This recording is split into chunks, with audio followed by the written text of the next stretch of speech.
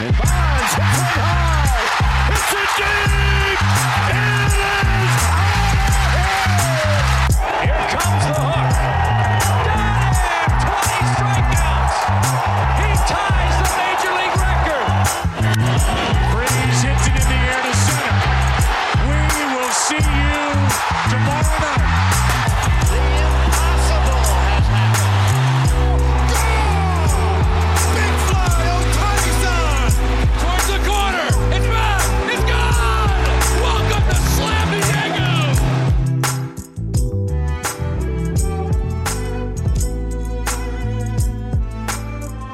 Special edition of the Just Baseball Show because I messed up our schedule on Friday. I'm Aram Layton. We got Peter Apple and Jack McMullen here. Saturday recording. I can't tell you the last time we did it, but I'm really excited because I've got my 8 questions for you. And what kind of put this over the top, the Marlins finally made that trade that we've all talked about on here for a while. So we're going to break that down.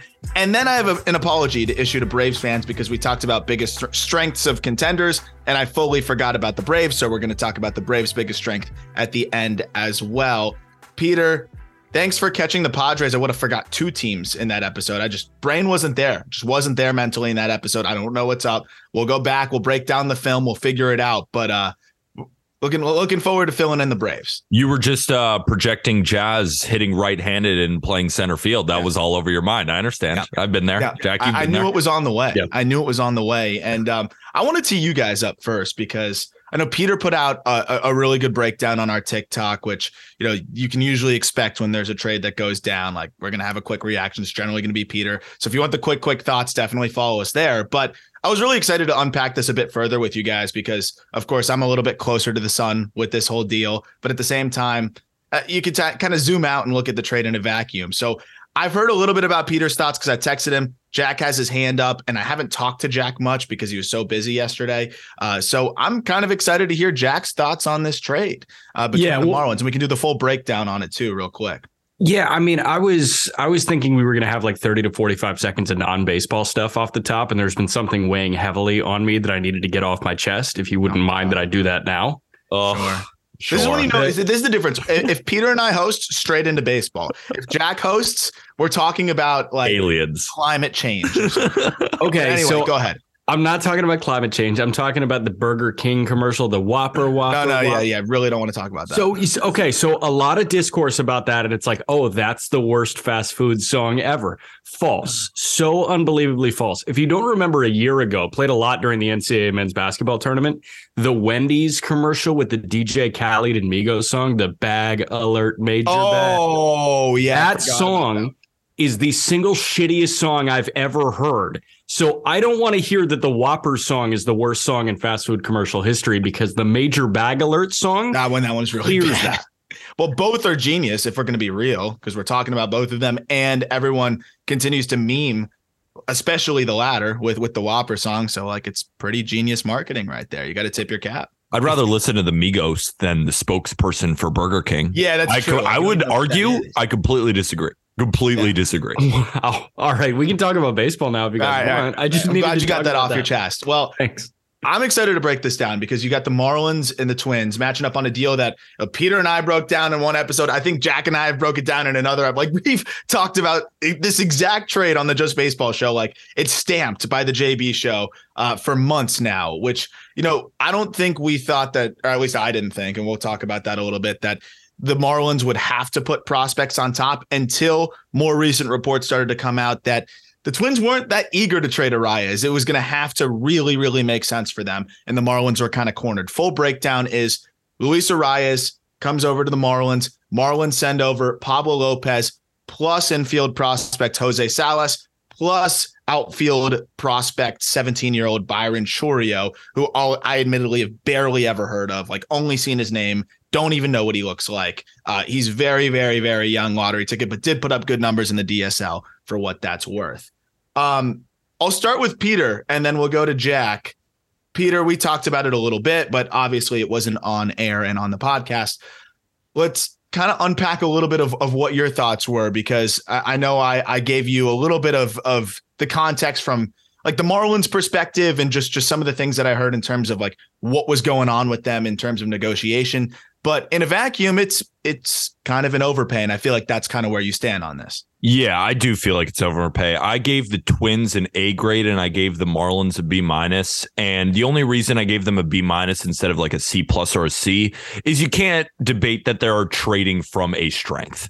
And the Marlins, you know, they're not the best team in the world, but what they do have is a surplus of starting pitching. I mean, you could go down the line and there's even some guys who might be their 6th or 7th starter, guys in the minor leagues who could come up and compete and be a solid starting pitcher. Like, for example, Braxton Garrett, who we saw last year, he was a good lefty. And like you put him in the rotation now. Dax Fulton is rising up ranks, you know, Jake Eater, you got Yuri Perez, the alien. And that's just in the minor leagues. That doesn't even count all of the guys that are currently in the big league rotation.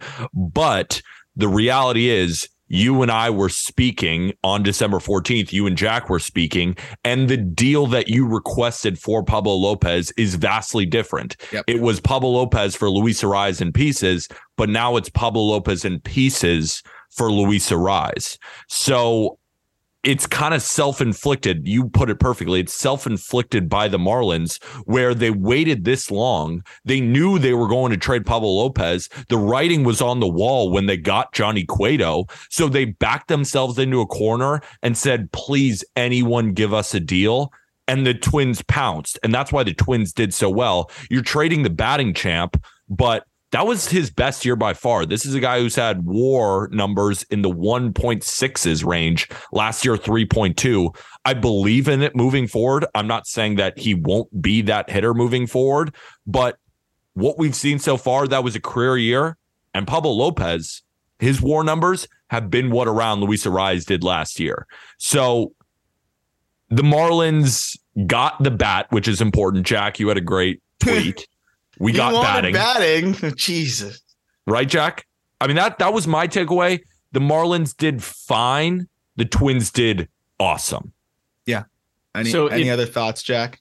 Yeah, I mean, it feels like the Cardinals the Marlins, sorry. It feels like the Marlins. I can see why you can confuse the two very successful and well-run top flight organizations. Yeah, it feels like the Marlins try to cut a lot of corners on the field. I guess they're also trying to cut some corners in the social media department because they hired somebody that doesn't really know baseball to tweet, you guys said you wanted batting.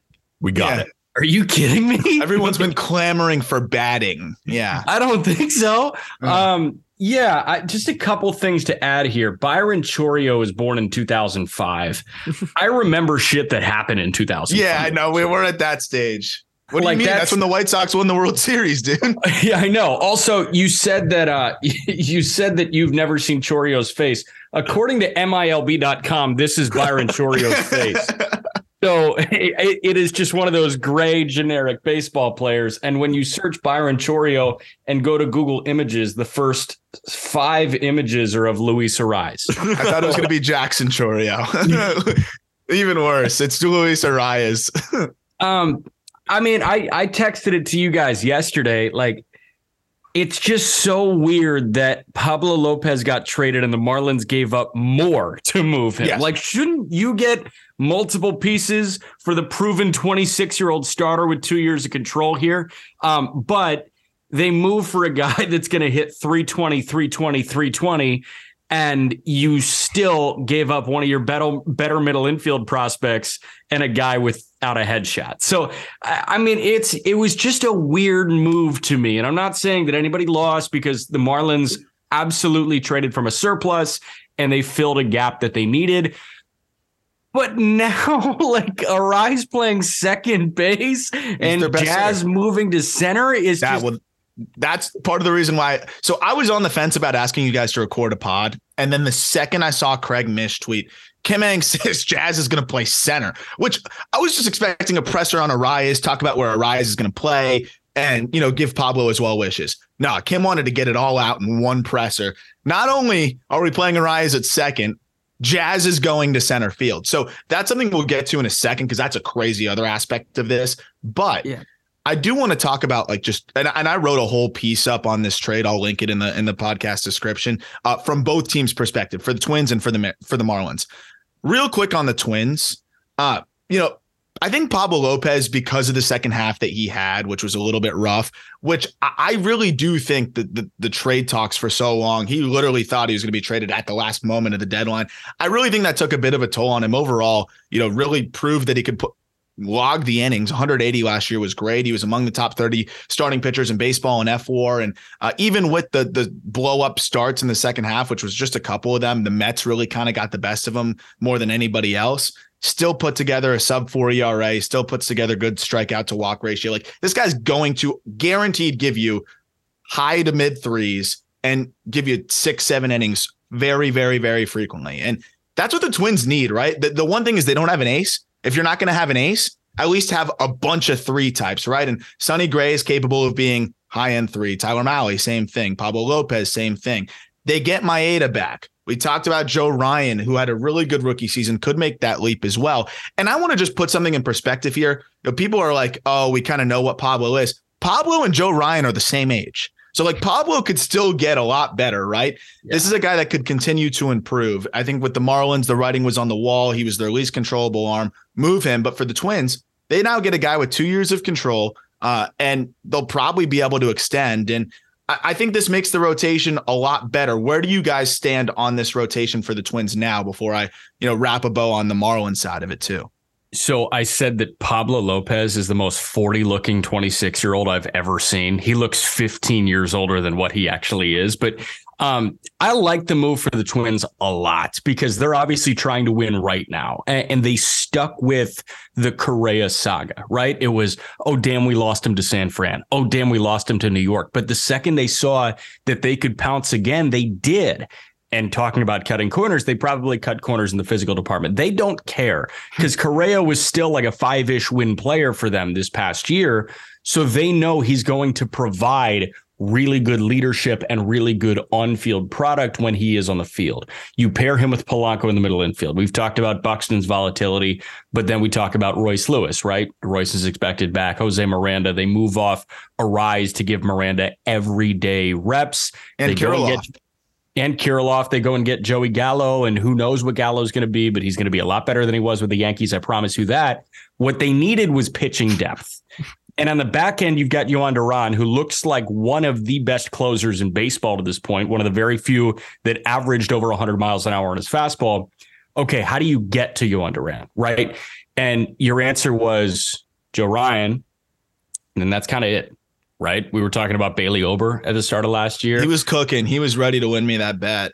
Sonny Gray just needs to stay healthy, and he's up there, but he just has to stay healthy. And that's a big if sometimes. Yeah. And I'll save a little bit more on like the exact breakdown of the rotation, because that's actually going to be one of my questions. But it definitely, this was a rotation that was probably the definition of average, maybe a little bit subpar. I think it was Where subpar, would you peg it now with the addition of Pablo, if it was subpar before? And I think a high-end subpar, right? Like more in the 15 to 20 range. Where would you put this rotation now? So as of right now, it lines up Gray, Pablo Lopez, Joe Ryan, Tyler Mahle, Kenta Maeda. I'd say that's in the 12 to 15 range instead of 15 to 20, which is that's a big difference. It's a big difference. And I would almost say, I'd argue, name me 10 better rotations than that. Like it is probably closer to that range. I would say more 10 to 12. And I think the one thing that we're also forgetting, just to wrap again on the Twins side, is that you guys mentioned it, they are also trading from a strength. So the Marlins are trading from their pitching surplus, but now you get Alex Kirilloff at first base, Jose Miranda at third base, and they have Royce Lewis coming up, not to mention Carlos Correa and Jorge Polanco. So they were just kind of stashing Luis Arraez at first base when it's clear that he can play a bunch of different positions too. So Luis Arraez hitting .316 at his best at first base isn't as valuable to the Twins as it might be playing second base for the Marlins. So while the Marlins traded from a strength of pitching, the Twins did the same, and they got pieces. Yeah, that's why I thought it was such a good deal for the Twins. Opening day starting lineup for the Minnesota Twins: Christian Vasquez catching, Alex Kirilloff at first. You've got Jorge Polanco at second, Correa at short, Miranda at third, Joey Gallo in left, Byron Buxton in center, Max Kepler in right, Nick Gordon is the DH. I think Edouard Julien is there really quickly. That's a lineup that can contend in the AL Central. And what's crazy and what's crazy is we talk about the strength that they have in the middle infield. It's also organizational, right? Like it goes beyond that. Well, you got guys like Julian in the upper minors. You got Brooks Lee already in Double-A, looking like he's on a fast track to the big leagues. And then Gordon's a guy that plays predominantly middle infield. They put him in center field a little bit more as well. And they added Kyle Farmer even as a depth piece. So they just have so many infielders that, if you can convert one of them into a starting pitcher, this is the way to do it. And I think that's why the Twins asking price was so high, right? At the end of the day, I really think that this trade should always have been a 1-for-1, pretty much don't add anything else. Like if anything, I think the Marlins should have probably got something back. I think a combination of Pablo Lopez's shoulder issues, right? We saw the Frankie Montas trade. And at that time, all of us were like, whoa, that's a little light, right? And now we're looking at it like, man, they might not get what they were hoping out of Montas because of that arm. And at least the A's got some pieces here, especially with Ken Waldichuk. But in a vacuum, we thought that was a light return because shoulder concerns are huge for teams. And Lopez did some good things to hedge that concern with 180 innings last year, but he still missed starts with shoulder discomfort, and he's missed starts with shoulder discomfort every single year. So I think that's something that definitely held the Twins back a little bit. And they were kind of saying, look, we don't want to move Arraez. You got to make us move Arraez. You got to really convince us. And for the Marlins, ultimately, that was trading Jose Salas and Chourio. For me, yes, I'd rather not give up Salas. And in a barren system, you can't really afford to trade one of your top 10 guys. But that being said, if I have an opportunity to upgrade my lineup and I'm a general manager like Kim Ng who wants to prove that she deserves a job beyond this year, I'm not letting Jose Salas stop me from upgrading my lineup, right? And the other thing that I think people really on Twitter, Marlins fans don't totally understand is they're like, oh, they could have got a better deal for Pablo. No, they couldn't have. Maybe in terms of pure value for a prospect return, sure. But the Marlins were never interested in a prospect return. And like I talked about in the piece, there's very few teams why you don't see big leaguer for big leaguer trades. It's so rare. That's why the Yankees trade of Montgomery and Bader was super rare. And that was floated reportedly for Pablo as well. Like I feel like it's really hard to find the big leaguer for big leaguer trade. Yet a lot of teams that were willing to offer the Marlins prospects, but they don't want to subtract from their big league team for a pitcher with 2 years of control because they're in win now mode. The Twins were that rare surplus for surplus match. And they kind of knew that. And like you talked about in the beginning, Peter, they knew that they had the Marlins backed into a corner. They squeezed a couple prospects out of them. I think that's really it. I have a question. Yeah. Why aren't the Marlins looking for prospects? Does Luis Arraez make them compete today? Because it's a funny question, but like it's the reality of the situation. I'd be looking for Arraez in the lineup. Like, but on the flip side, I thought about that because I would be looking for prospects. But you've got 3 years of Arraez, and you can maybe extend him. That's going to be better than any prospect you're gonna have coming up anytime soon. They have no reinforcement too. It's not like you just got a 31-year-old first baseman. Correct. He's 25. 25. Yeah, I get that. So I think for them, they're like, we have had no luck with hitting prospects. Let's get a guy that we know can already hit at the big league level. And if we extend him for 2 more years beyond the 3, that's 5 years of control, just like he was a rookie, just like he was a prospect. So that's the thing too. They better extend him.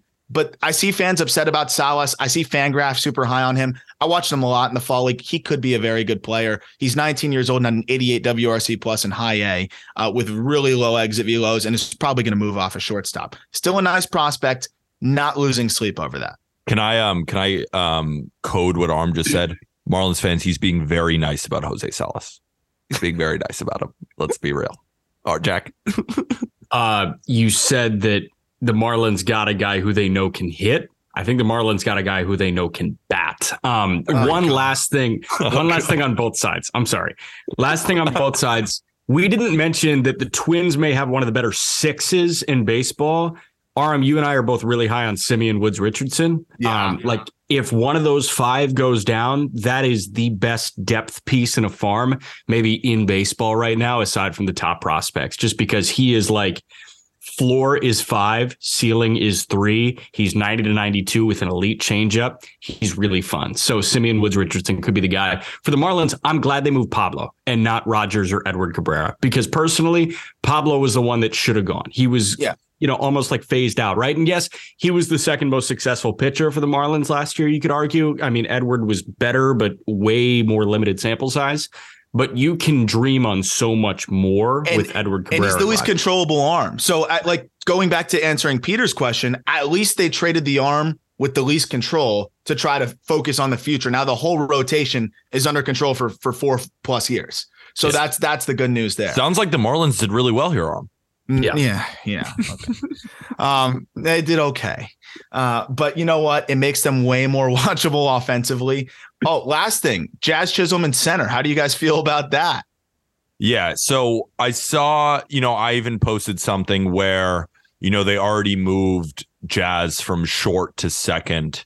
And then with a couple of months left in the offseason, they're saying, not only do you don't have to learn an infield position, you have to go play center field. And, he's an athletic guy. I saw a lot of people under the thread saying, he can handle it. I saw Jazz come out and say, I think it was who did he say this to? Where he says, I think Mish tweeted it. Mish tweeted that win a gold something glove along the lines that like Kim mentioned that center field was a possibility. He said, if you need me to play center, I'll go win a gold glove, which is Jazz's attitude. That's of course. And he's athletic. Like I'm not saying that he can't do it, but it's almost like saying, let's get any athletic shortstop, let's get any athletic infielder and just put them in center. That's how Royce Lewis in hindsight, again. It sounds good.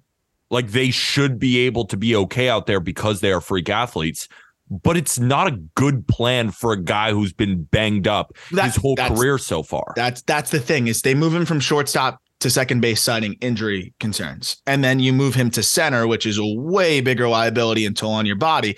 To me, it makes me feel like the injury concerns were kind of just a crutch, and they were really just didn't like him defensively at short, to be honest, because he was pretty brutal there. He played second base last year for 60 games and got knee surgery and had a fractured back. Like at the end of the day, I don't know if you can really shelter him from injury. So I'm okay with rolling the dice, but let's call it what it is. They think that Jazz Chisholm is better for them in center field than shortstop. And I think that says a lot about how they feel about his shortstop defense. I'm interested to see him try. I'm glad he's on board for it. Hopefully he can stay healthy. I'm concerned because you see a Royce Lewis out there last year after, obviously not being able to play short because of Correa. Lewis, I've watched this play recently because I made a thread for him. I didn't put this play in there because I didn't want to put him getting injured in the thread, but he made a phenomenal catch in center. You're not used to jumping up against a wall and landing. He landed funny and his knee buckled and he tore his ACL. Like Jazz is going to be reckless. He's going to be diving all over the place. That's the way he plays baseball. That's why we love him. But it's a lot scarier with having reckless abandonment in center field than second base. And that's my biggest concern. We're talking about a player that the Marlins have been trying to tell to tone it down and conserve his body. And now you're throwing him in center field. I'm okay with the Marlins saying kind of it's like fuck it ball, really. It's just like, let's see what happens.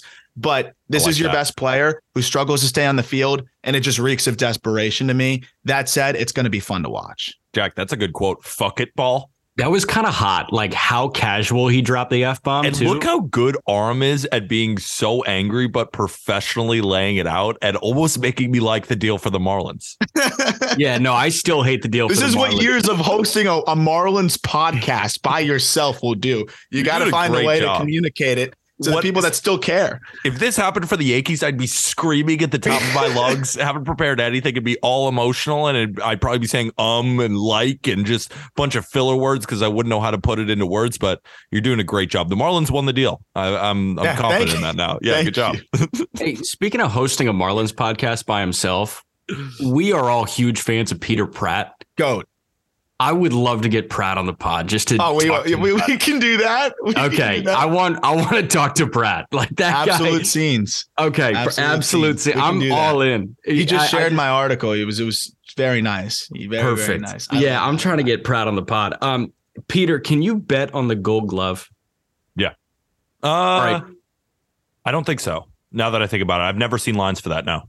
Well, if you find some offshore gambling site, I would go to your local bank. I would take out as large a loan as you can, and I would put it on Michael Harris. And of course, it's not gambling advice. There we go. Thanks, Peter. I like how you teed me up for that one. Via Craig Mish, Jazz Chisholm said, quote, I will go out, play the position, and win a Gold Glove. At Money Mike with 3 Y's and 3 E's, quote tweeted with the eyes emoji. Jazz replied and said, you know what's up. Michael Harris said, let's do it. Michael Harris is going to put together the best defensive season in baseball history. Promise. He's my favorite player, I think, at this point, Michael Harris is. He's awesome. I think one of the funniest things that you've said too, Jack, is I want to just go back to it quickly before we get to Arb's questions, is the 320 /line. Which is I was so like, wrong, he's projecting his batting average for the next 3 years. And I realized like it's not that far off from what he's gonna do. 316, 375, 420 last year. 314, 374, 410 on his career. He's getting a little too close to Nick Madrigal. Yeah, sorry, it's not as funny. It's not as 340, 340. Luis Arraez. That's fucking gas. That's the crazy part. Would have led all Marlins position players in basically every single statistic. So that's the other thing too. Hits, Marlins 210 fans singles. Marlins fans complaining about not getting a bat, then they get one of the better bat to ball guys and probably the best bat that they're gonna get on the market. They got batting, baby. They got batting. Marlins got an A in this. What a deal. What else are you gonna get? All right, you ready for these questions? Yes. Yeah.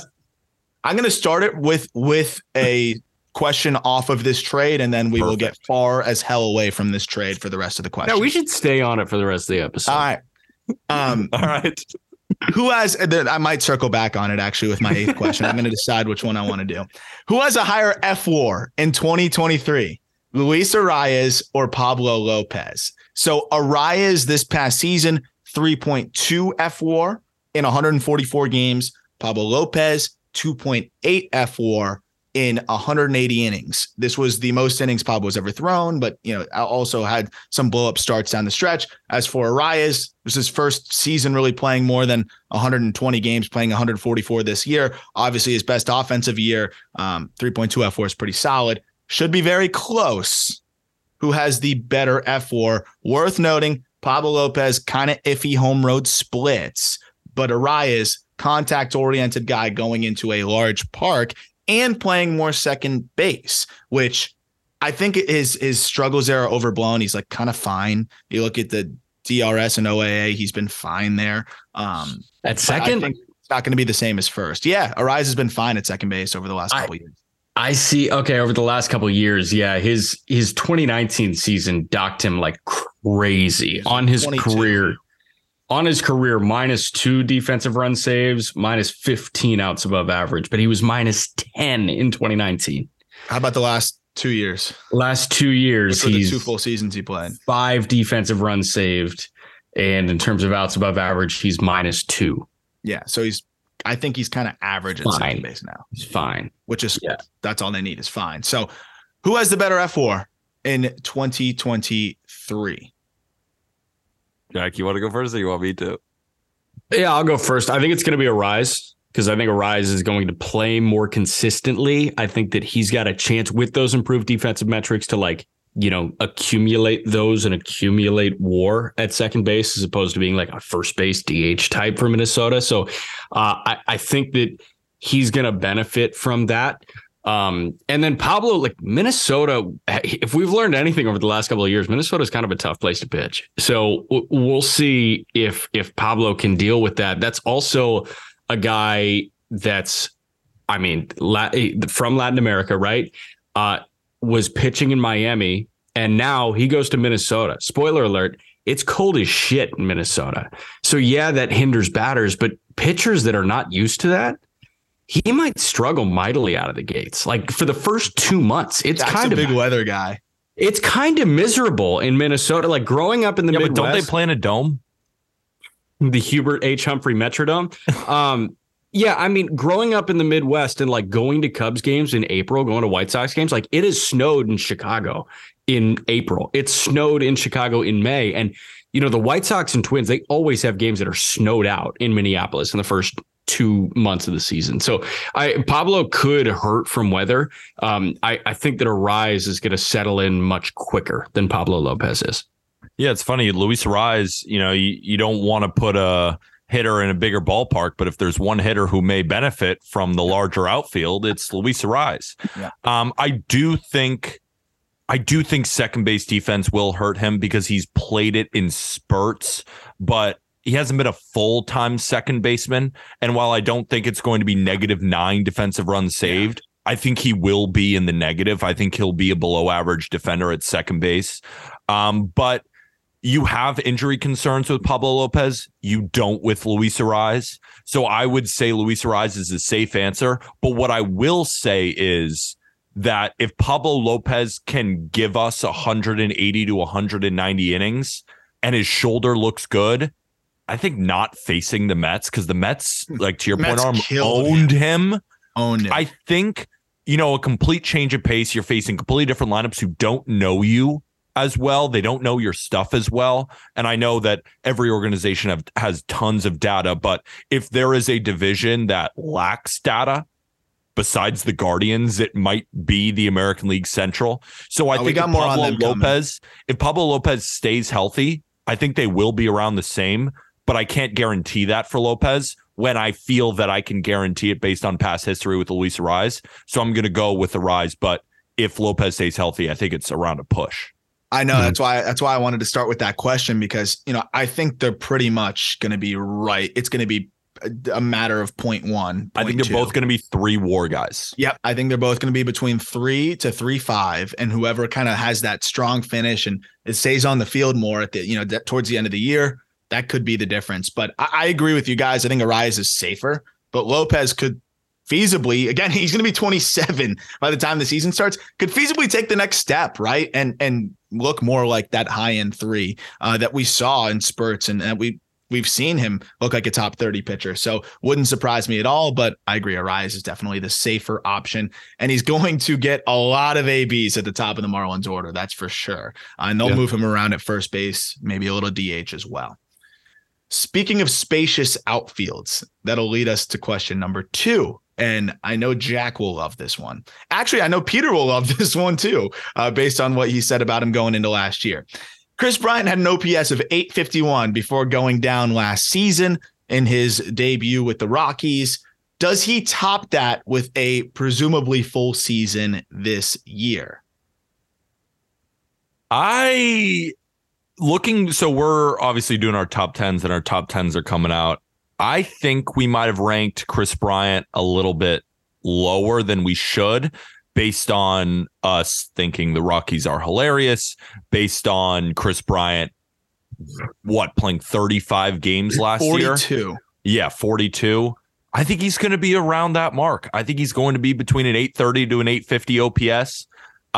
It's just how many games is he going to play? So 851, I'm going to go under. But 851 OPS is an incredible number. Like Luis Arraez, for example, had a 795 OPS. 850 is an 850. I'm going to go under, but I think he's going to be around there. And the more I look at Chris Bryant, the more I think we should put him higher in our top 10s. You remember when Peter wrote a Chris Bryant MVP article last year? Yeah, I remember. I say this with as much bias as humanly possible. I think Chris Bryant is a 900 OPS guy next year. Like I love him. With a burning passion, the guy walks, he hits nukes. I think him in a full season of healthy in Colorado is going to be electric. That's just a guy that I latched on to and never let go. And I don't know, there's just something endearing about him. But on those Cubs teams, he was so far and away my favorite Cub to watch. Rizzo was obviously the captain, and I know Peter loves Rizzo and all that. And Baez was frustrating as hell, and Wilson was good. But I mean, it was always Chris Bryant that, obviously he was the MVP, right? He was the rookie of the year. He was the number 2 overall pick. This guy, I mean, yeah, he had some down years, right? Particularly in 2020. 2020 was terrible. But you look at WRC plus by year, right? His MVP season, that was 2016 when they won it. He had a 148 WRC plus. He comes back in 151 games, 147 WRC plus, 126, 134. Then that's 77, 124 in 2021, 125 in a moment. This guy has been a consistently great hitter, and you put him in the most hitter-friendly environment in baseball, I think he thrives. And that's why I think he could be that 900 OPS guy. Jack, you convinced me. I'm going over. 879 for his career. So both of you say over 851. Yeah. He totally convinced me. You're right. He rakes. He rakes. He's like fucking awesome. 47 WRC plus is like what Freddie Freeman has put up the past 2 years. Chris Bryant was an 8-WAR player in 2016. That was a long time ago, but like he's got that in the tank. Yeah, he was a lot of when I graduated high school. Yeah, you combine Pablo Lopez and Luis Arraez, you get Chris Bryant. Yes. Yes.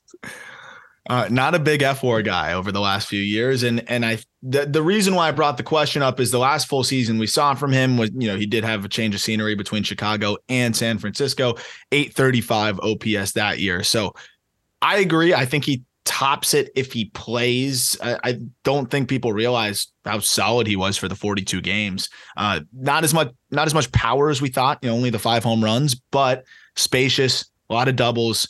And he's been more of that guy over the last couple of years. So I agree. I'm going to take the over as well. Isn't he still looking for his first home run at Coors? I think he is. Is he actually? Yeah, he had 5 on the road, 0 at home. Yeah, he's looking for his first home run at Coors Field. Tough place to homer at. All right, next up. Which middle infield duo accumulates the highest F-WAR in 2023? Last year, Francisco Lindor and Jeff McNeil led all middle infield duos with a 12.7 F-WAR. Does any middle infield beat them in 2023? If so, who? Urshela and Rengifo. I'll sleep on that one, honestly.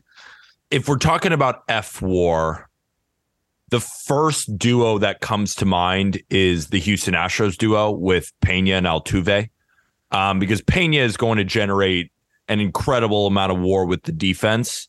And if he makes some of those adjustments, I think Aram, correct me if I'm wrong, did you do a thread on him? There was some times where he got off to a fast start offensively, then he kind of went into a lull, and then we saw him roar back in the playoffs. Like, I think if he is a 110 WRC plus guy, he could be a 5 WAR player. And then Altuve could be a 6.5 to 7 WAR player. He's still one of the best in baseball. So that was a 12-7 by them. I could see Altuve and Jeremy Pena putting up that type of production. Okay. It's going to be McNeil and Lindor. I do think so, because those two are just like that. That's the best middle infield tandem in baseball. I'm going to give you 3 tandems, and I want you to rank where they are in the contender rankings as opposed to, Lindor and McNeil, right? So if Lindor and McNeil are 1, we're fighting for second here, 2, 3, and 4. Texas, Seager and Semien. Minnesota, Polanco and Correa. And San Diego, who I think is number 2, Bogarts and Kim, who combined for 9.8. I would take Pena and Altuve over every single one of those except the Mets. And I would think about taking them over the Mets. I really would. Like, I would way rather have Pena and Altuve over Correa and Polanco. I really would. And Kim and Bogarts.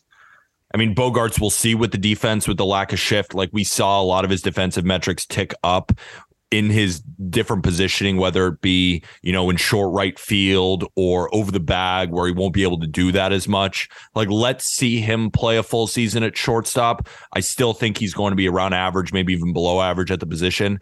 And I just don't think Ha-Seong Kim is going to hit enough to really put up a 4 or 5 WAR season. I think he's going to be in the 2s and 3s. He was 3-7 last year. Yeah, 3-7 last year playing shortstop. But yeah, he's a great defender, but I don't know. But pushing back, we get a full year of confident Kim, because 2021, obviously Kim stunk. He probably wasn't that confident going into 2022, and he built it as the year went on. Good second half. Now he knows he belongs at the major league level. Now he knows he belongs as an everyday guy. He's going to get a chance for everyday reps at second base. So that's why Xander as much. What? I don't trust Xander as much. Yeah, here's my thinking. Would you rather have Jeremy Pena or Ha-Seong Kim? At second base, yeah. No, Pena. just who puts up more WAR, and then Altuve Pena or Bogarts. I'd go Altuve. I think it's 2-0. So what I will say is, I think there's a chance that Seager and Semien just go fucking nuclear and put up. Seager is going to go nuclear. Yeah, Seager's going to go crazy. I was listening to Foolish break him down, like with the banning of the shift, and we've said this before. This is like. You look at the shift numbers, you look at what he did, and he could be one of the best hitters in baseball. The only problem is he plays around average defense. Maybe let's tick above.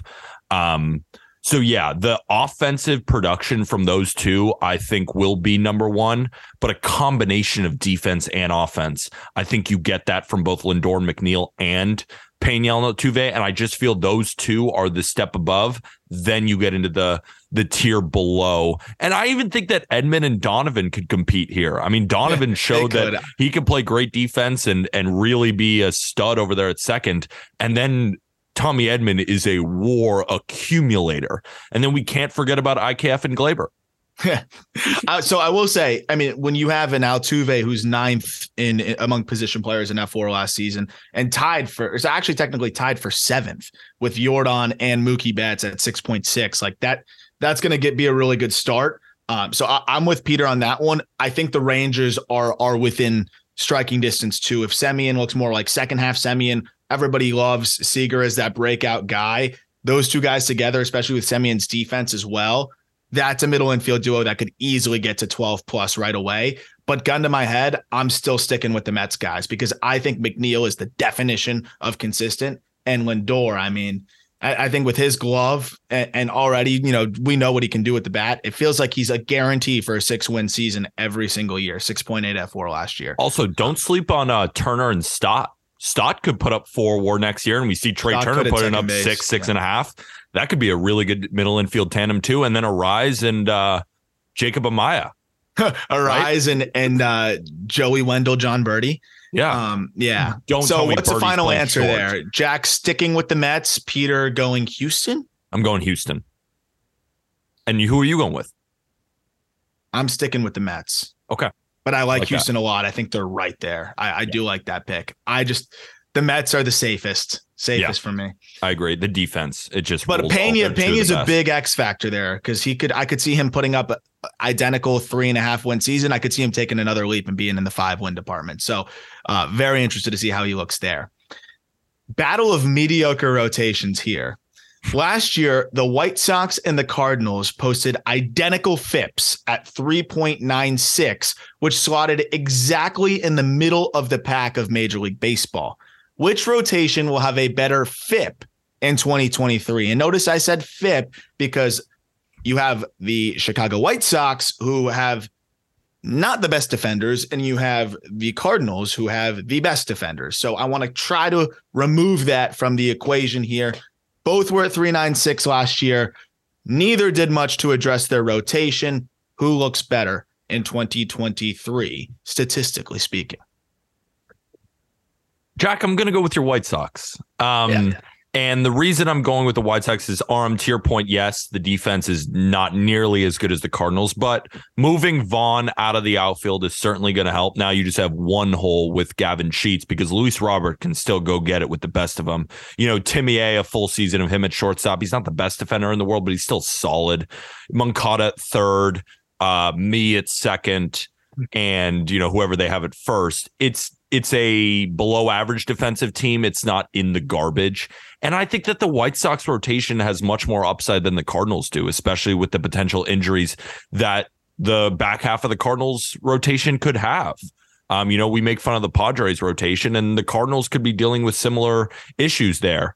I do think Lance Lynn will be fine. I think Clevenger will be fine. I think Giolito will bounce back slightly. And then you have one of the best pitchers in baseball in Dylan Cease. And when Kopech is on, he is electric. I think this rotation has more upside. And if it's a decision of, do I trust the White Sox on defense? Marginally, that's probably what's going to lower them. That's exactly. Why I picked fifth. And that's why it's a really good question. But I'm still siding with the White Sox. Jack, Cardinals are kind of your favorite team? Cardinals are kind of my favorite team, but I mean, on paper, the White Sox rotation is just so much better. And that is strictly by name recognition, right? Like Lance Lynn may suck with his 5 iterations of fastball. It feels like Bartolo Colon, but instead just a burly white man. Yeah. And I mean, similar builds at this point. But I think Cease could actually win the Cy Young this year with Verlander out of the American League. I mean, I don't think it's Cease's to lose. I actually still think it's Shane McClanahan's to lose. But I think that it's going to be Cease and McClanahan up top, and those two are going to be battling. So you've got the possible Cy Young winner headlining a rotation that features Lucas Giolito, who, yes, I'm not a fan of the way he's pitching right now at all, but we know that there's something in the tank with Giolito. Kopech, we know that this guy can bunker down and get through 7 scoreless. And Clevenger, I mean, he's a wild card. I feel better about the volatility in the White Sox rotation than I do the super, super capped ceiling of the Cardinals rotation. My worry here is starting pitching depth, because this is an injury-laden rotation, and Davis Martin's your 6. I like Davis Martin, but after that, it's Jonathan Stever, Sean Burke, maybe Matthew Thompson and Drew Dahlquist, who were in AA. Like, that's really bad. I could see them going for like that mid-season free agent pickup. Cueto was huge for them, and he like was the Vince Velasquez. Velasquez like that sucks. Cycle. Yeah, it sucks. But you know what? Like, Cueto last year was perfect, right? You audition him in AAA, he looked good enough, and all of a sudden he was great in the rotation. He earned himself another major league deal. I think they try and replicate the Cueto type deal. I don't think they do anything with success, but we'll see. So my biggest question is this, basically, and I know it's not always this like A to B, but you lose Johnny Cueto, who put up a 3.76 FIP last year, and you plug in Mike Clevenger, who looks like a shell of himself, and hopefully he can regain some of his form over there in Chicago. Is Clevenger going to put up a 3.76 FIP? Because when we talk about Cease, I do think Cease is better than 3.1. And we're not talking about ERA, because I wanted, again, to remove defense from the equation there. If someone's wondering, why does he keep saying FIP? Lance Lynn, ultimately 3.82 is better than I thought off the top of my head. 4.06 FIP for Giolito, not bad. And to Peter's point about Kopech, he's got to be better than a 4.5 FIP. Like, we know how good Kopech can be. We've seen it. He just wasn't right last year. Who of those guys do you expect to make the leap? Because also you need to fill the void of Johnny Cueto, who, in terms of statistics and value, as it pertains specifically to this question, was the second most weighted FIP in that rotation behind Dylan Cease. Like, he was the second most valuable in driving it down compared to everybody else. So that's my only concern. Cardinals have J-Mont now for the whole season. Waino, I think is going to be Waino still. And ultimately, I think the rotation is marginally better than it was last year. Hopefully they get something out of Jack Flaherty. Hopefully they get something out of Steven Matz. They got nothing out of them last year. I think it could be the Cardinals. I think it could be the Cardinals. I guess what I will say is Clevenger is big here. 3.79 FIP for his career, 4.98 last year. Okay. If he could be 4.2, like, that helps a lot. But I agree, like, with the questions with the Cardinals rotation, there are equal amount of questions with the White Sox rotation in terms of health. Like Kopech, what kind of health are we going to see from him? That's a big cog. If he gives you 170 innings and he's healthy, he could be amazing. But he could also give you 30 innings next year and like be bounced into the bullpen. Like, we just don't know. So it's an interesting question. I would side with the White Sox just because of more upside, but I do agree with you, Aram. I think the safest answer is the Cardinals with that defense. I'm being risk averse. I'm going Cardinals. I just think these guys are steady. I think you could see a Lance Lynn implosion. You could see a Clevenger implosion. You could see even, like you said, a Kopech implosion to a degree. The only guy I really trust in that rotation is Dylan Cease. You could see a Giolito implosion. Yeah, we kind of did. Yeah. So like, and his stuff points towards, legit arm issues, which I really hope is something that he can get right. But I mean, we're talking about fastball spin, the life just totally off of his pitches. Like, that's really what did him in last year. So, Jack, final answer. Peter, White Sox. Right, White Sox. Real quick, though, why did you guys not alert me to the fact that the White Sox signed Keenan Middleton to a minor league deal on January 16th? Should we spend the last 15, 20 minutes of the episode on that? No, let's talk about different burger commercials. So let's get that out of the way before we get to Keenan, whatever his last name is. Major bag alert on the minor league free agent deal for Keenan Middleton. We're wrapping it all around. Next question, Arm. Bo Bichette shook off a slow first half by going nuclear in the second half last season, slashing 337, 378, 543 with a 163 WRC+. Plus, his strong finish gave him a 4.5 FWAR on the season. Wander Franco played 83 games, accumulating a 2.3 FWAR, putting him on pace for roughly a 4.5 FWAR. Of course, injuries cut his season short. Who posts the higher win total or F-WAR in 2023? Now, I think instantly you'd think Wander, oh, he was hurt half the season, whatever. But if Bo Bichette extrapolated his second half, he probably has a 6-WAR season. So it's a little bit more nuanced, I think, than you may think. And at the end of the day, is Wander going to play enough games to keep up with Bichette? Obviously, Wander's ceiling's a little higher. Very interested to see what you guys think. Wander Franco. I hate this question because these are two of my favorite shortstops. Why Wander? Why Wander without hesitation when, again, may I read you what Bo Bichette did in the second half? 163 WRC plus. I can't get second half F4 in front of me. I'd assume that 3 of those 4.5 wins came from that second half at least. So if you extrapolate that or even close to that, I think he's closer to a 5.5. And this is a young guy that's still learning and getting better every single year as well. Yeah. What was the first half WRC plus? I think 105, if I remember correctly. 105. Okay. So baseball season is a really long season. It's 6 months of nonstop ball. So you're going to have ebbs and flows. And obviously that was a peak for Bo Bichette in the second half. It was a valley in the first half. So I think that with everything normalizing, Wander Franco's baseline is higher than Bo Bichette. Fair. Bo Bichette 5.1 F4 in 2021 as well. Yeah, you know what we do this. I do this. Every baseball fan does this. We give the guy credit before he's earned it. And Wander Franco, in terms of a talent, should be a 5-WAR guy, but let's see you do it. We ranked Freddie over Vladdy last year. Even though Vladdy almost won the Triple Crown, we said Freddie has done it year over year. He is the guy that should be ranked above him. When we come out with our top 10s, Bo Bichette will be above Wander Franco, and Bo Bichette should be the answer here. Now, you could break down the game and make a very good argument for Wander Franco because from a talent perspective, it's hard to find a better one when it comes to defense, when it comes to offense. But Bo Bichette is a special hitter. He is not just a great hitter. He has a special way about hitting. And even if he gives you average defense, he's the type of guy who could be the best hitting shortstop in the league. That's how good I feel the bat is. I'm going with Bo Bichette.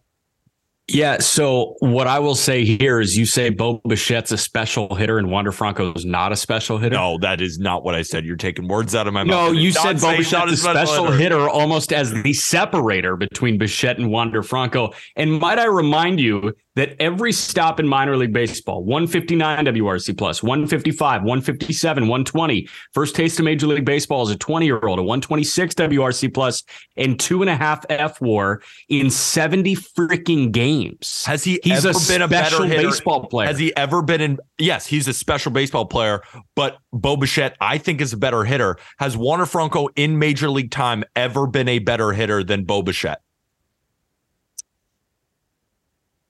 No. You're not like, give me an answer, you fool. He's played 153 games over 2 years. And we're putting him over Bo Bichette, who continues to put up incredible offensive numbers besides a valley. We saw Marcus Semien put up a valley. You were just saying, oh, he could go nuclear, and I agree. And Bo Bichette is in that same breath, even though he's playing shortstop. And I only think the defense is going to get better. I don't think it's going to get worse because he's still so quick there. It's not like he has a lack of range. It's the arm that's been garbage. He just throws it into the dirt. He throws it over his head. I feel like one of these years he's going to figure that out while putting up a 130, 140 WRC plus. I don't know if Wander has the ceiling of offense that Bo Bichette does. I really don't. Wander Franco, 153 games, majority of which in an injury-hampered 2022 season, a 121 WRC plus, 4.7 F-WAR, an 8% walk rate, and 11% K rate. Okay. So you say you want me to pull up Bo Bichette's offensive numbers? I say Wander. It's going to be close. It's going to be super close. And I think it's going to largely be on, whether. Can I say one more thing, Aram? Yeah. Jack is talking about this 121 WRC plus. Like Bo Bichette with a valley. Jack admitted with a valley was a 129 WRC plus guy last year. 129. Wander's 21 and could get better. Wander is 21. Yeah, he easily could get better. And I'm a Wander guy. You're pitting me against two of my favorite shortstops. But let's not pretend Bo Bichette is 30. He's 24. He's 24. He's got 3 years on him. Give me Bo Bichette. I think there's no wrong answer. That's why I asked it. No, there is. I'm excited. I think both are. It's going to be really down to the health of Wander, I think, for me. And that's really tough. But I'm excited to see how much power Wander is going to hit for, because that's the big factor. Bichette lifts the ball and does damage, right? Hits a ton of doubles. Can Wander match that kind of slugging output? All right. Bo Bichette has missed 6 games in 2 years. That's also a big part of the F4 thing, right? 159 games, back-to-back years. Pretty remarkable stuff right there. 9 teams won less than 70 games last year. The Tigers, the Royals, the Nationals, the Marlins, the Athletics, the Reds, the Pirates, the Rockies, and the Rangers. Besides the Rangers, leaving them out for obvious reasons, which team is most likely to win 80 games next season? So I'll walk you through the names again as you think, for the listeners who may not have the standings in front of them. 9 teams won less than 70 games last year. Tigers, Royals, Nationals, Marlins, Athletics, Reds, Pirates, Rockies, and Rangers. We're eliminating the Rangers because they're the only team of this group that signed a Hall of Famer and a bunch of other dudes and have spent trillions of dollars. So remove them from this group. Who is most likely to win 80 games? Most likely none of them will. But you could go a few different directions here. You could eliminate some teams off the bat, like the Athletics. I think you can pretty much. Nationals, you can just throw them right in the garbage. But I have my answer. Tigers, I think you can punt them. Royals, I think you can yeet them. But I have my answer. Can I get my answer? Let's go. Cincinnati Reds. Cincinnati Reds. I fucking knew that. It has to be the Cincinnati Reds, because none of these other teams have the top end potential. And I'm not saying that the Reds are going to win 80 games, but if you look at top end potential with the Cincinnati Reds, a top 3 in the rotation of Nick Lodolo, Hunter Green, and Graham Ashcraft could all be very, very good. Nick Lodolo and Hunter Green have both flashed ace stuff. And when Graham Ashcraft has his command and he's keeping the ball on the ground, this guy is electric. Then you have one of the best up and coming closers in Alexis Diaz in the back end. I'm not going to speak about the rest of the bullpen because it's not particularly good. And then offensively, one of the better catchers in baseball in Tyler Stevenson, one of the better second basemen in baseball in Jonathan India. You guys know I'm a big believer in Spencer Steer. One of the best farm systems so they could bring guys up. This team has stars in waiting. And if they all put it together this year, I'm not saying they all will, but if they all do, this team could be very competitive and, might I say, even compete with the Cubs. So I think the Reds are the answer here. I'm a Reds stan. I think the Reds, I will be on their over-win total. They are getting undervalued in the market, and they're actually a decent team. Jack? I say this not as a company man, but as an objective baseball thinker. I think the Pittsburgh Pirates might be the team to do it. Let me tell you why. Brian Reynolds is still on the team. As of right now, Brian Reynolds is still a Pittsburgh Pirate. Doesn't sound like he's going anywhere. Yeah, I mean, let me walk you through the top 6 in that lineup. O'Neal Cruz at short, Brian Reynolds in center, Ke'Bryan Hayes at third, G-Man Choi at first, Andrew McCutchen in left, Carlos Santana the DH. It's not good. You should have stopped at the top 3. Top 3 is kind of fun. Yeah, it's kind of lit, right? But Carlos Santana, he might not suck next year, right? He had flashes in Seattle. He walks his way to a 102 WRC plus every year. Choi is serviceable. Here's the thing. In that top 6, at some point this year, you're adding Endy Rodriguez. And Austin Hedges is going to move from the starting catcher to the backup catcher. Tyler Heineman will be off the roster, and Endy's going to be in there. You've got a great, underrated utility bat in Ji-Hwan Bae. Yeah, I'd say he's going to start at second, I think, over Castro. Pretty quick. I hope so. Bae is very, very good. You've got bench bats in Connor Joe and Cal Mitchell, who are very, very serviceable. And then that rotation, Roansy Contreras, his first year of Major League Baseball, it's not good. Like, it's not good. Rich Hill, Mitch Keller looks like Nolan Ryan again at we're not fucking doing the Mitch Keller thing again this year. 98 to 101 right now. That time of the offseason where I'm kind of buying into Mitch Keller again. Okay, all right. 109. Right. So Roansy and Mitch Keller, you've got Priester and Mike Burrows that are going to be in Double-A. Luis Ortiz looks like he's ready to go. And Aram, I know you love Luis Ortiz. And then you've got a bullpen with some guys that can throw in there. The all-star David Bednar. How about Will Crow? How about Harleen Garcia? How about Yeri De Los Santos, who is a young bullpen arm? I think if something's going to click for all of these bad teams, it might be the Pirates, because they had a pretty decent offseason. I didn't know where they were going after signing Santana and Choi back to back, but like, it kind of sort of makes sense now. Yeah. So I think my two picks would be Reds or Pirates, or, I think the Marlins are an acceptable answer given that they have the Cy Young winner, but I think there's more upside with some of these other teams. It really depends too, though, because these lineups all have more exciting potential. But on the Marlins side, it's like, okay, if Sandy is Sandy again and the rest of the arms are the way that we think they can be, lineup can't be worse. Where do they finish? That's an interesting side of things as well. For me, the bullpen's a major issue right now, though. If they sign Alex Reyes, do something else, maybe the Marlins could be a pick. The thing that gets me excited about the Pirates is if O'Neill Cruz is, and these are big ifs, right? But I think it's a big if for any of these teams to get to 80 wins. So we have to be very, very hypothetical.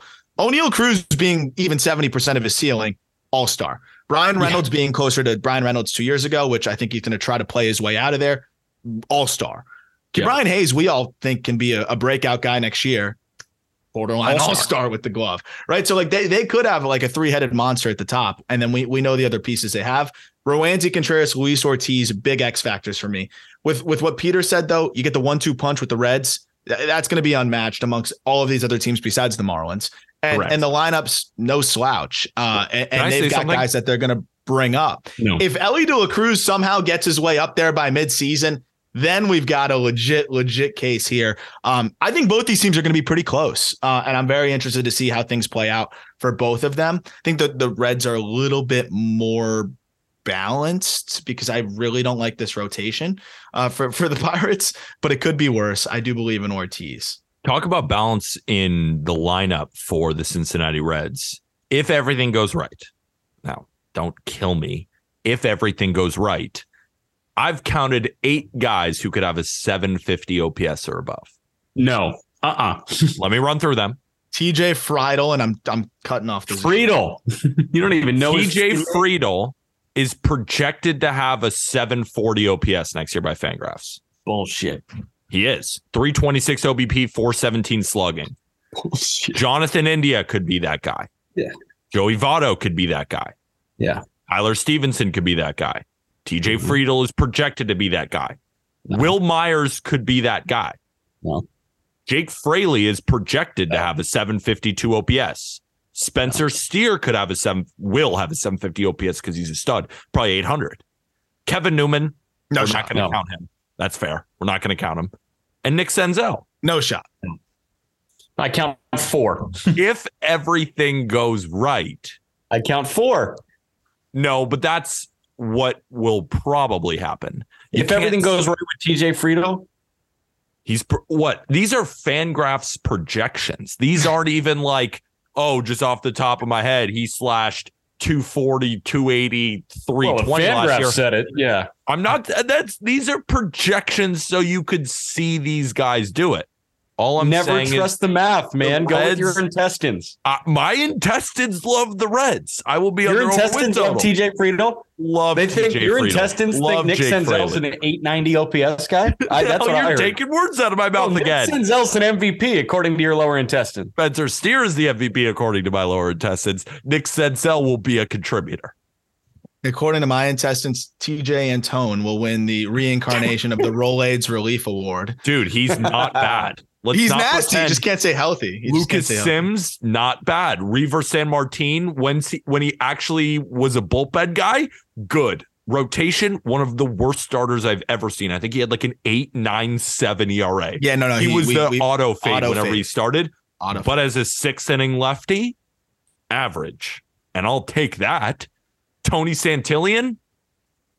Santillan? You have nothing to say about him. Might as well let me move on to question 7. That was the most American bullshit ever. All right, let Aram ask the next question, Peter. He's projected to have over 9K or 9Ks per 9. So, say what you want. It's lit. It's lit. Question 7. 4 teams won 100 games last year. Mets, Braves, Astros, Dodgers. And Mets, it's Braves, Mets, Astros, Dodgers, Yankees were at 99, so they just missed it. 4 teams. Will that number rise or fall next year? Which teams repeat, fall off, or join the group if that's the case? So something that I just want to talk about before we even get into which teams could do it is I am curious because teams won't be playing their division as much anymore with the schedule changes. I wonder if that helps or hurts. And I don't necessarily know. Maybe playing your division, the familiarity, but the familiarity is on both sides. Teams come to play. Like an August game, Yankees, Red Sox, the Yankees are going to come to play more than an August game, Yankees, Reds, even though the Reds might be as good as the Red Sox. Just kidding, Red Sox fans, relax. But there's something in my intestines that makes me say it. So I'm actually curious, you guys, what do you think? Does that hurt or does that help teams? Like the best teams? I think it hurts. You think it hurts? Okay. Yeah. Why? I think it hurts because you see a bunch of other good teams. Like if you see the bottom of your division all the time in a weak division, like you're going to rack up the wins, right? I mean, think about Atlanta and the Mets. They saw the Washington Nationals often. They were horrible. I always feel like those teams, though, but they also had to see the Mets because they come to play. Braves, Phillies, like they had to see each other. Those 3 teams had to see each other a lot. AL East, Yankees had to see the Jays, the Rays, even like the Orioles were not a rollover at points last year. And do you know how many bettors take Astros -1.5 against the A's and they lose that game because the A's just weirdly come to play? I almost think it helps the best teams.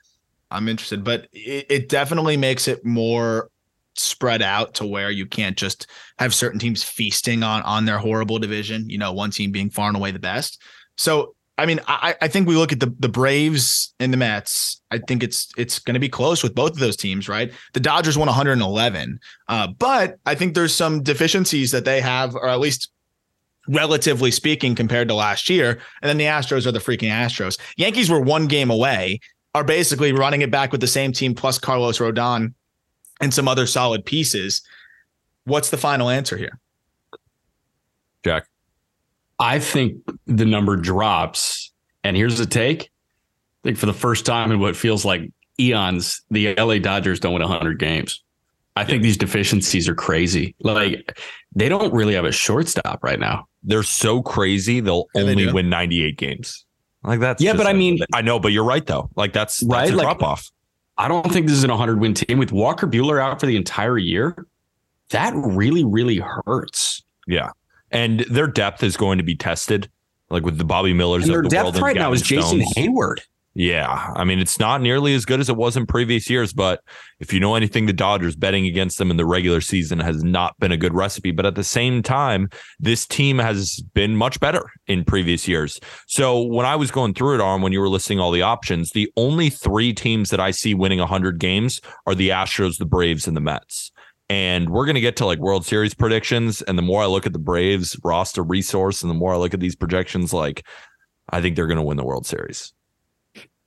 That's crazy. So can I throw one more team in there? If it does hold at 4, I think it's not the Yankees that get to 100 wins. I think it's St. Louis that gets to 100 wins. No shot.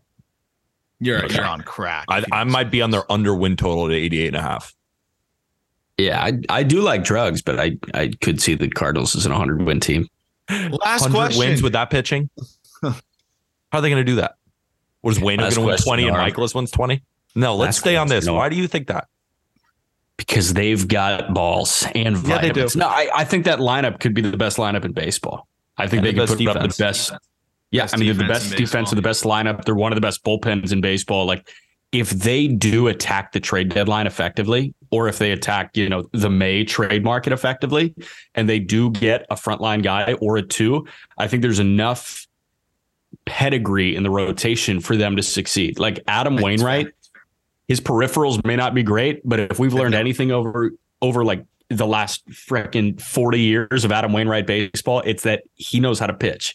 Like, he knows how to win games. Miles Michaelis may not have a great FIP, knows how to win games, right? Jordan Montgomery, that guy can win games. So that's the thing. What I will say is you could get 30 starts for Matthew Liberatore and Dakota Hudson. How many of those do they possible win? But the rotation, I think, is better than it was last year overall, right? And Quintana, you add, I get, but they added Quintana later, right? And that's what I'm saying. They're getting a full season of J-Mont now, who's going to be, I think, very, very big for them. They they won 93 games, add Wilson Contreras, add J-Mont for a full season, add Tyler O'Neill. Hopefully Dylan Carlson makes a leap. It'll be really interesting. I'm interested to see if they can continue to circumvent his pitching. And also, Yadier Molina was like the worst player in Major League Baseball last year. Like, right.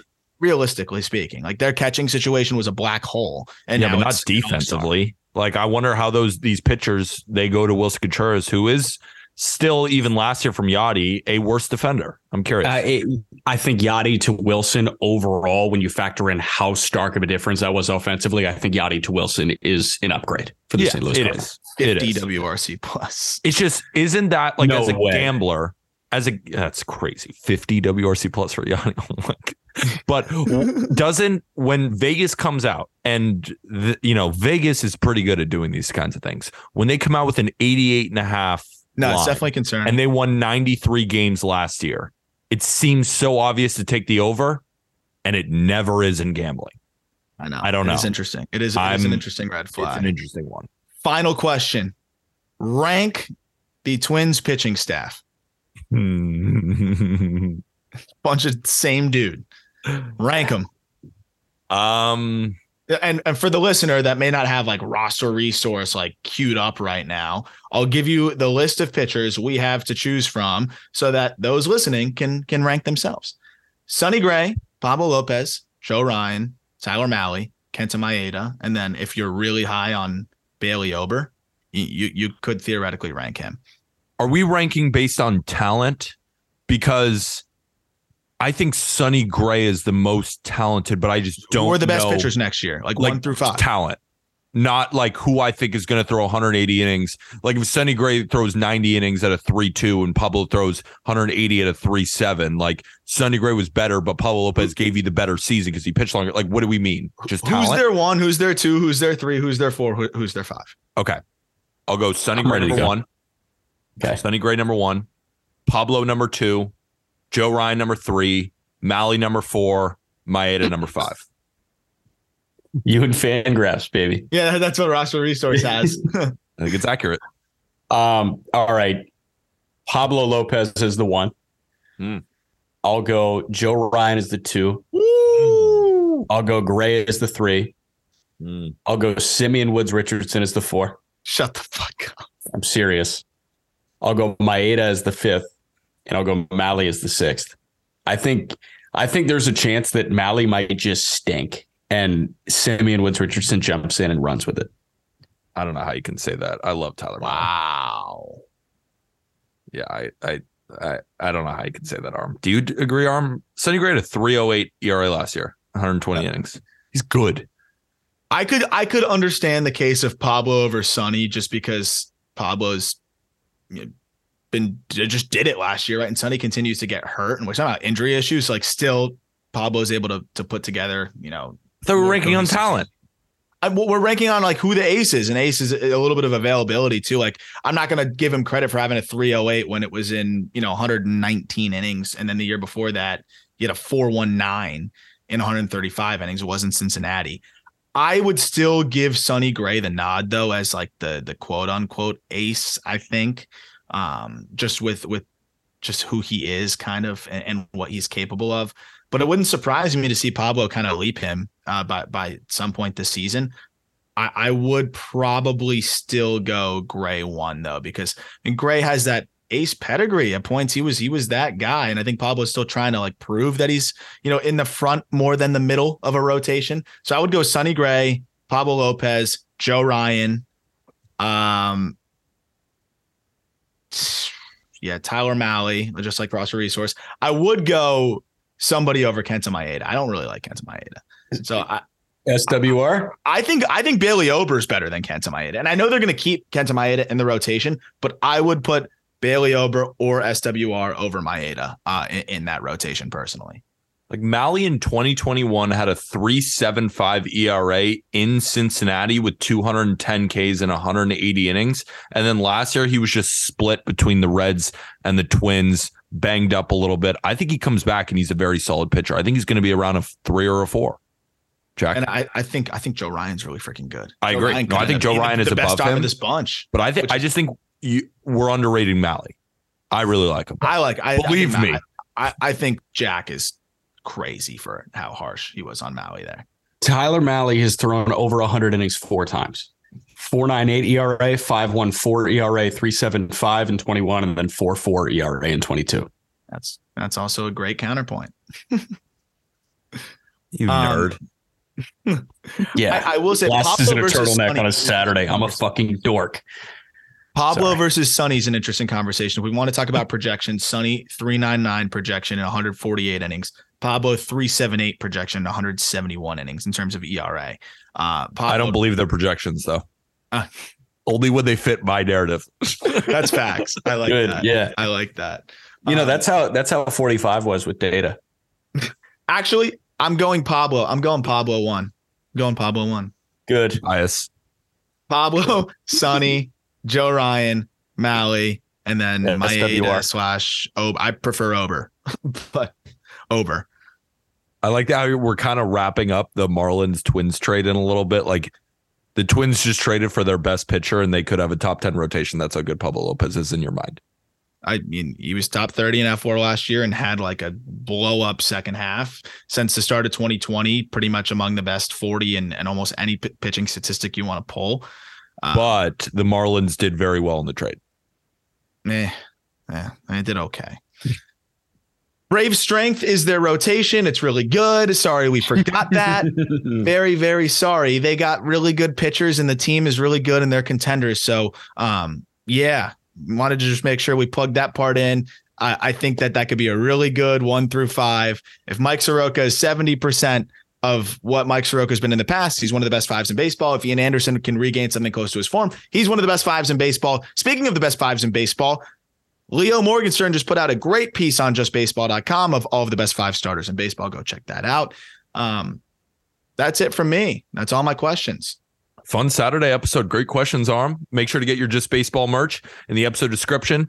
Remember, if you want to use Prize Picks, code is still up. Use code Just Baseball or code Just Gridiron. We're going to be doing season-long player props, and you can get some free money to play along with. If you use that code, when you download Prize Picks, use Just Baseball or code Just Gridiron. If you put in 50, you get 50. If you put in 100, you get 100. If you put in 10, you get 10. They match your deposit. Again, so much stuff happening on justbaseball.com. We're going to keep you guys rolling. We have World Baseball Classic content coming. We have top 10s coming. And if you have been enjoying the content during the off season where we're giving you 4 episodes a week, well, most baseball podcasts, and you know it and I know it, are giving you 1 to 2, maybe episodes a week. We're grinding over here. If you would give us a 5-star review, if you've been enjoying the content so far on Apple or Spotify. And if you're watching this on YouTube, what's up? Braves fans, sorry for forgetting you. I think your rotation's really good too. I kind of think you're going to win the World Series. So how about leave a comment, hit the like button, hit the subscribe button, and make fun of Jack's outfit in the comments. There's no great team in college basketball this year, but the 16-3 Arizona Wildcats, when they run out Ramey, Krisa, Henderson, Tubelis, and Balo with Larson as the 6, they have a chance to win the national championship. It starts this afternoon against the UCLA Bruins in Tucson. UCLA money line. And with that, thank you, everybody.